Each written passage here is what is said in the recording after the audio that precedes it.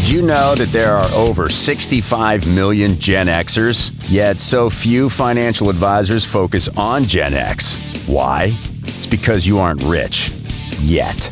Welcome to the Gen X Money Advisor with Michael Labus, certified financial planner, certified college funding specialist, and founder of Gen X Wealth Partners. This podcast focuses on the specific needs of Gen Xers by a Gen Xer. Get ready to explore topics that will help you get your retirement on track, maximize your dollar towards your child's education, and successfully manage aging parents. We will even sprinkle in a little health and wellness, travel and leisure, and time and stress management. Come and experience the expertise of Michael and his special guests who focus on enhancing the quality of your life today and in the future.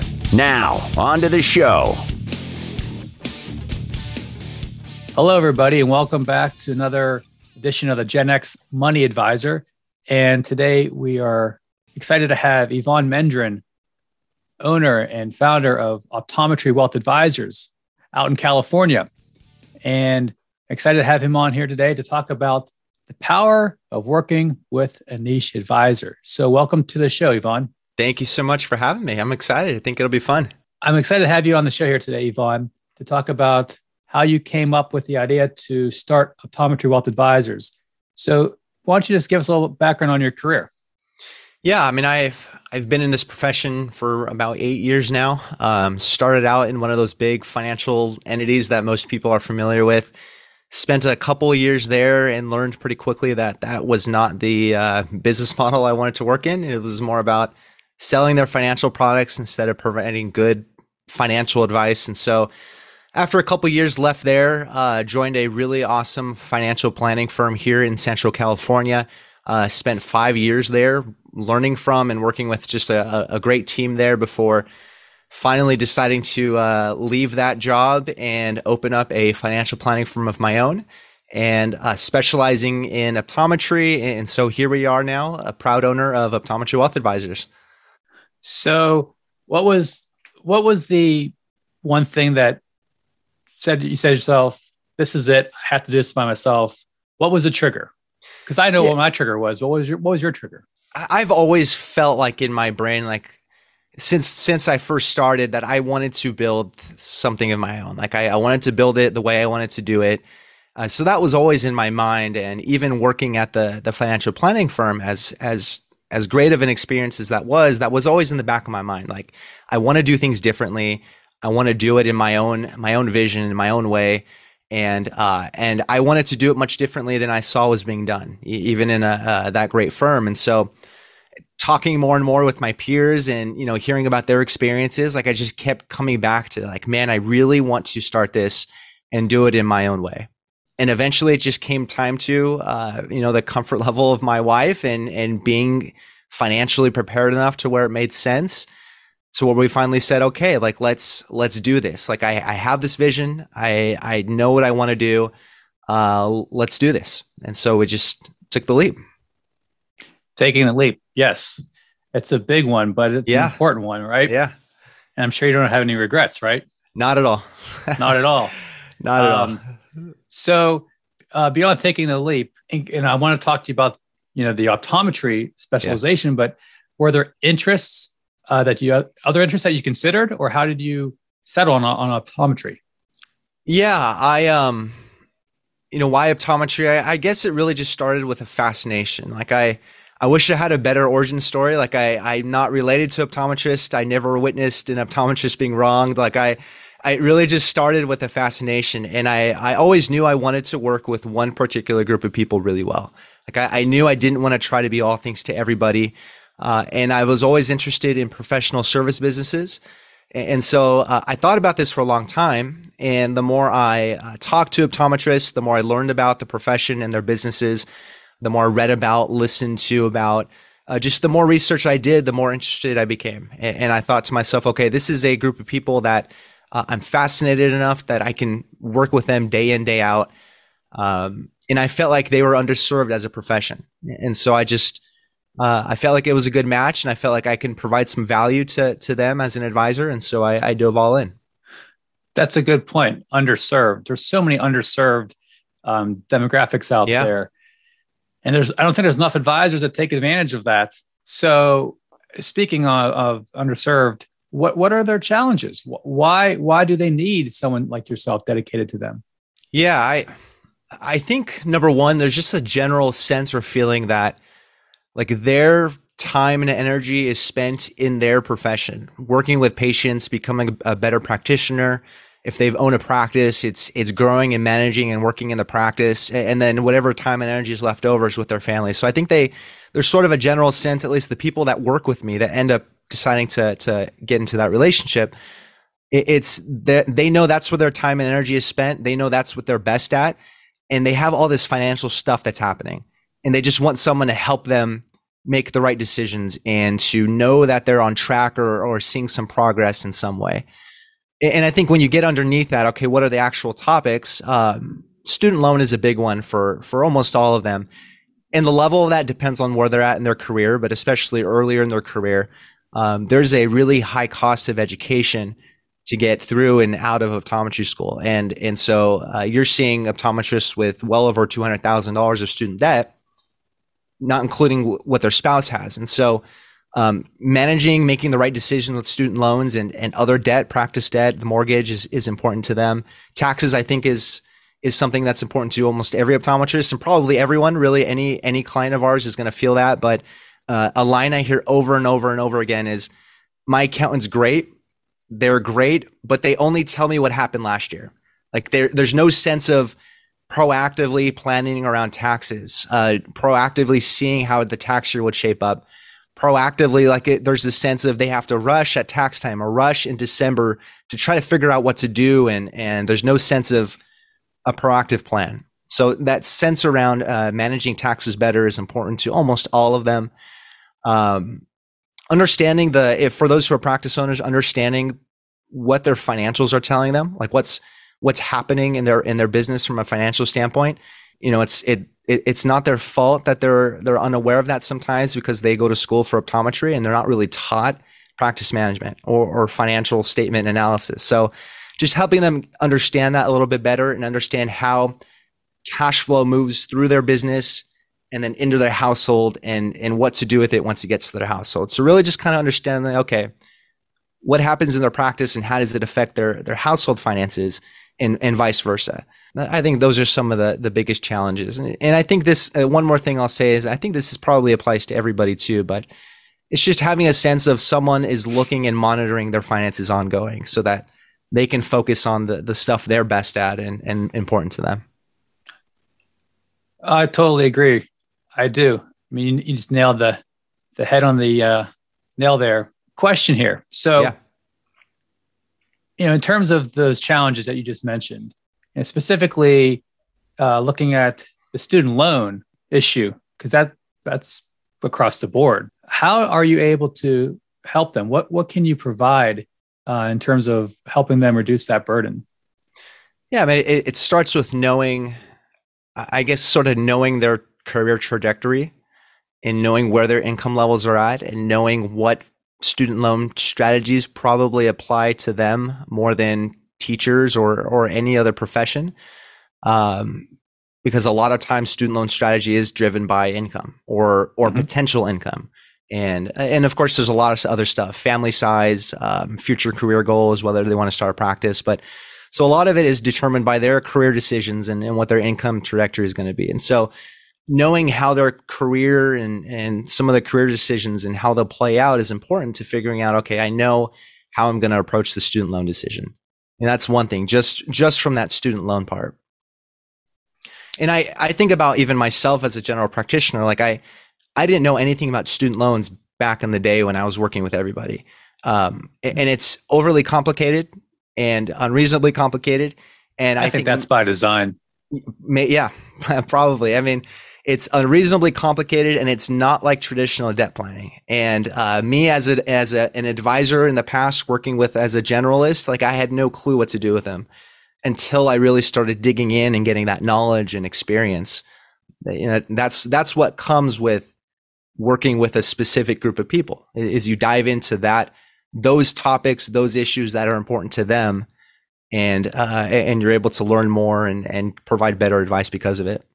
Without a doubt. So, not to put you on the spot here, but I mean, how much money or have you saved your clients over time? I mean, just to give an idea for people, the impact that you're making.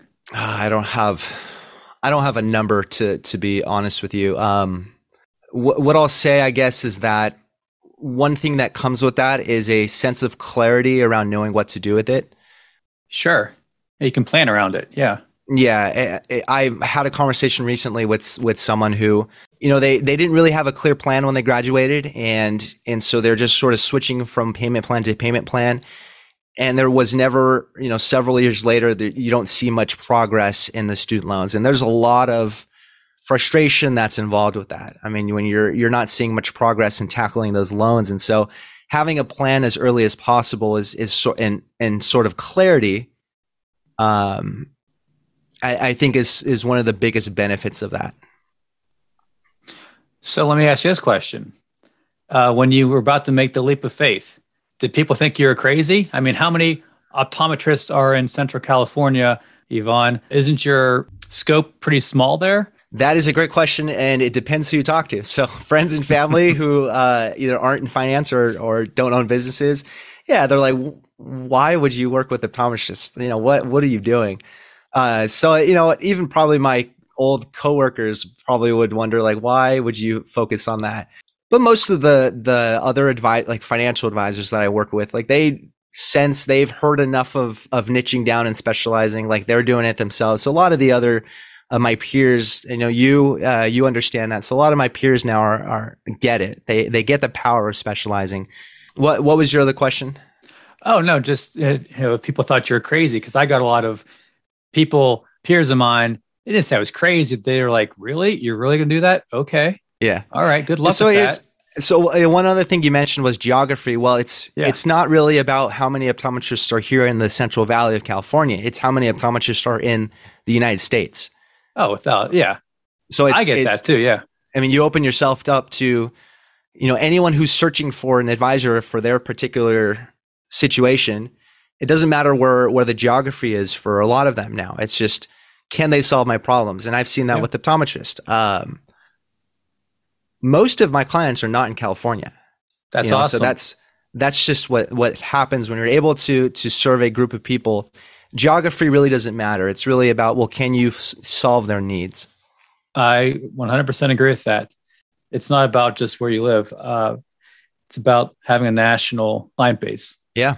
So this is a question that I get a lot, because this is one of the reasons why my peers thought I was a little nuts going niche. What do you do with a client or a prospect that's not part of your niche? How do you handle that scenario? This is easy. There are so many great advisors working with all different types of people. It is so easy to refer them to someone else. I mean, I either know people who work, whoever that person is, I either know someone who works with that type of person really well, or I can ask around to my peers and find someone really quickly, or I can send them to like NAPFA, National Association of Personal Financial Advisors, or the XY Planning Network. Like there's associations you can send people to search for someone, but there's so many great advisors doing great work for all types of people. It's really easy to refer them on to someone else, and I can be confident that they'll be taken care of. I think that's the power of being niche, recognizing that we come from a position of there's enough fish in the sea. We're not, to illustrate that, 5 years ago, if you said that I was going to be hosting a podcast talking to another advisor about their business, I would say, no, why would I do that? He's a competitor. Why would I share ideas with him? That makes no sense. Yeah. But that's the opposite of what you should be thinking, I think. Yeah. Yeah. We can share ideas. It's that abundance mentality, and it just sort of internally in the profession, like that moves us towards being a more established real profession. It's not about competition. It's about collaboration and learning from one another. Without a doubt. My peers are like, so if someone came to you with this much money and this is their scenario, you would not take them on as a client? I said, most likely I would not. And they look at me perplexed. Yes.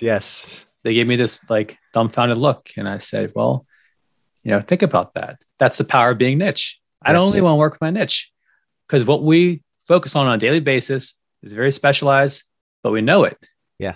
And then you're going to get that experience, as the client.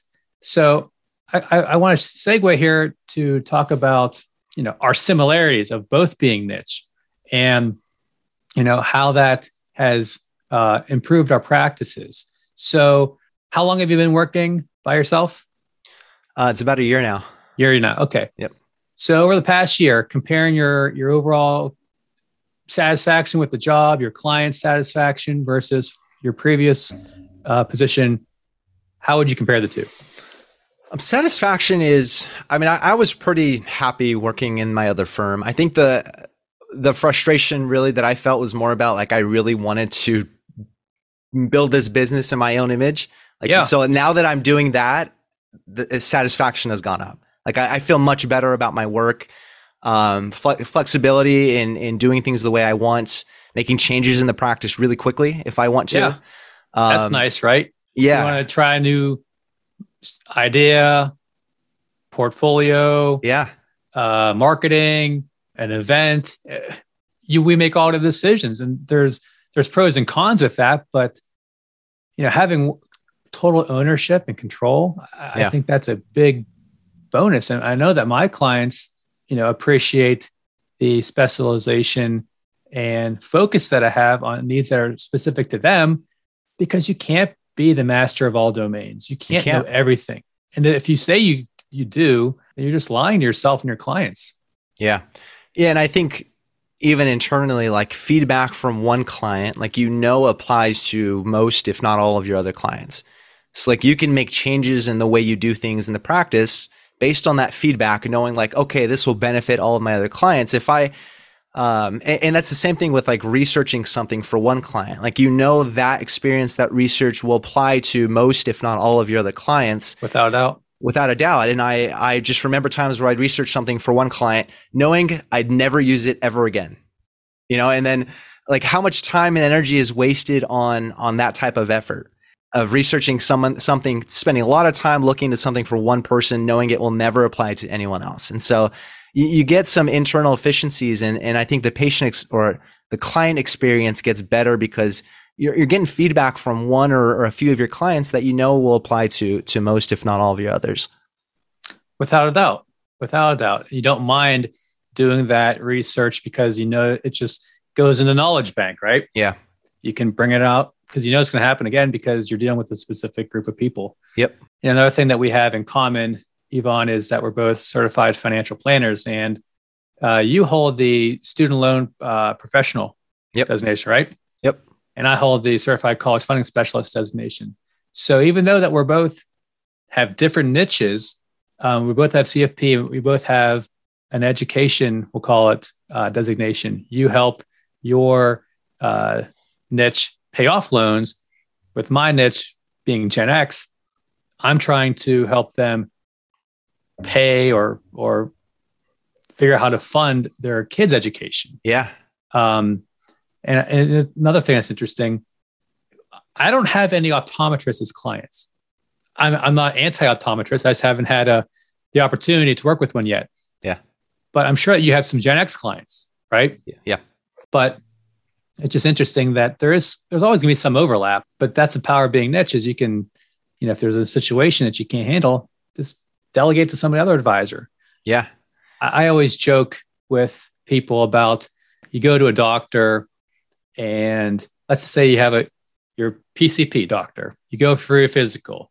He says, well, Mike, you've got this issue with your foot, and they send you to a podiatrist who is a doctor who specializes in a niche, right? I find it hard to believe that a lot of people don't research for niche advisors.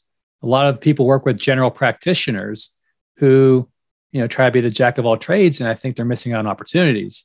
So, speaking of missed opportunities, is there a story that you could add to this discussion about how your specialization really helped a particular individual? Yeah, I think back to one of my earlier clients, and they do own a practice. They were practicing maybe for about 10 years now, and one of the biggest things he was feeling was that same line of taxes. Like, okay, I'm only being told what's happening last year. I don't really have, it's like pulling teeth to try to get a projection done. I feel like I'm rushing at tax time to try to do stuff. Like, how do I work more proactively around taxes and really just about finances overall? So, understanding how their practice worked and the structure of their entity and how that affects the household, like we were able to start to plan around that. So just started with basic understanding of what does their practice look like from a structure and a financial standpoint. But then you start to dig in, and there's frustrations about feeling like there's not enough cash in their life, like they're tight, everything's tied up in retirement accounts.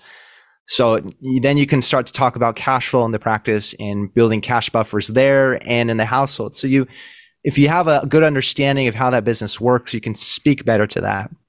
And I think one of the funnest part of that conversation are things that I actually refer them for. Because you start to talk to that person about the frustrations in their business. Because all of our financial stuff, the things we work with I feel like are really life decisions wrapped up. It's financial conversations wrapped up in life decisions. And so you start to talk to them about their business and their frustrations about it and how it's affecting their life, that they feel like they can't get out of it and take vacations because they'll lose money because they're not working in the practice. So you start to get these frustrations. And I've had enough conversations with other doctors. I've listened to enough conversations about practice management. I've heard enough consultants talk about these things to where I can say, I've heard this before. I've heard this before. I've heard how other people have handled it, and I know what's possible. Now, I'm not a practice consultant. I'll never pretend to be, but I can at least tell that person, here's some things I've heard, how they've solved it, what's possible. But here are some people you really need to talk to about these things, because I've gotten to know resources of practice consultants and bookkeepers for your specific situation that can help you out. So just being able to sort of get those frustrations out of their head, being able to talk to that in a way that's educated, I guess, and to be able to guide them on where to go, I think that's been a pretty big benefit. I'd say you're definitely not going to get that perspective from a general practitioner. And I'm not trying to rag on general practitioners, but I think as a consumer out there, I think there's definite power of working with a niche advisor. Yeah. And this leads me to my financial tip of the week, which is to shop and vet any potential financial advisor that you're going to work with. I think understanding who you're talking to and their experience can, really help you find the right advisor. And there's a couple ways that you can do that. Actually, a few. One is you can go to advisorinfo.sec.gov. You can research an advisor. You could also go to FINRA, FINRA.org, and use their broker check tool, which will give you all their licenses, their experience, their work history, any disclosures about their backgrounds. And you could go to cfp.net to find a local certified financial planner like Evon or myself. I think if you use these tools, you have a better idea of who you're working with and if you're working with the right advisor. Don't just go to an advisor based upon a recommendation. Do your own homework. And I think there's lots of value to be had there. So that is the financial tip of the week. So real quick here, Evon, let's talk about the future. So where do you see your practice going in the next few years and then, long term? Yeah, that's something I've been thinking about. I want to have a entity larger than myself. I don't have a goal of staying solo. Like I'm thinking about somewhere between 3 to 5 advisors. And I guess I don't know exactly what the future holds, but that's sort of what's on my mind. And the reasons why are I want to have a bigger impact in the optometry profession. So it's just going to require a little bit of a bigger business. I also want to have a place for future advisors to be able to learn and grow in. That's a good advice-driven business model. So that's another thing on my mind. And I don't want the business to rely on me entirely. Like to me, freedom is knowing that there's a team behind me that's able to keep the service going so that I can step away when needed. And so I definitely want to take a team approach. I would agree with that. I mean, we only have so much time and capacity to work with clients. And we all have that number in our head of how many clients we could handle. And if we get to that point, it's going to require growth. Yeah. So that makes sense. And to bring on people in an environment where you can foster their growth and have more scope to work with more optometrists, that mirrors my idea as well. I want to work with as many Gen Xers as I can, but there's millions of them. Yeah. Yep. I can't handle so many. Yep. But no, so even though that we have different niches and different backgrounds, what we're doing, Evon, is very similar, I think.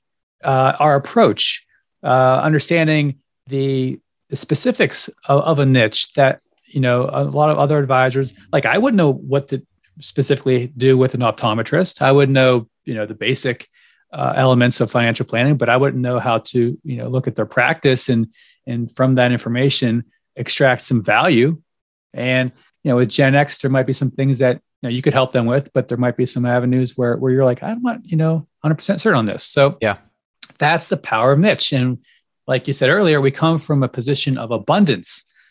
I'm not competing with you. You're not competing with me. We can share ideas, and it's a good discussion, right? Yeah. So for the listeners out there, I hope that you gathered some insight as to, how Evon helps optometrists, as well as the power of working with a niche advisor. And Evon, if people wanted to connect with you, for those optometrists out there, how could they do so? Yeah, you can find me on my podcast, the Optometry Money Podcast, playing anywhere you get your podcast. You can find me on LinkedIn, pretty active on there. You can also check out my website, optometrywealth.com, and learn a little bit more about me and my background and my firm. Very good, Evon. You know what? I'm going to share that information with my optometrist. Appreciate that. Yeah, no problem. And as always, you can find me, the Gen X Money Advisor, on your podcast servers, as well as at genxwealthpartners.com. And I encourage you all to subscribe and not to miss out on another episode, because we try to share a lot of good information. So Evon, thank you for coming on the show here today. Thank you so much for having me. It was a blast. I appreciate it. You're welcome. And I'll talk to everybody soon. Thanks a lot.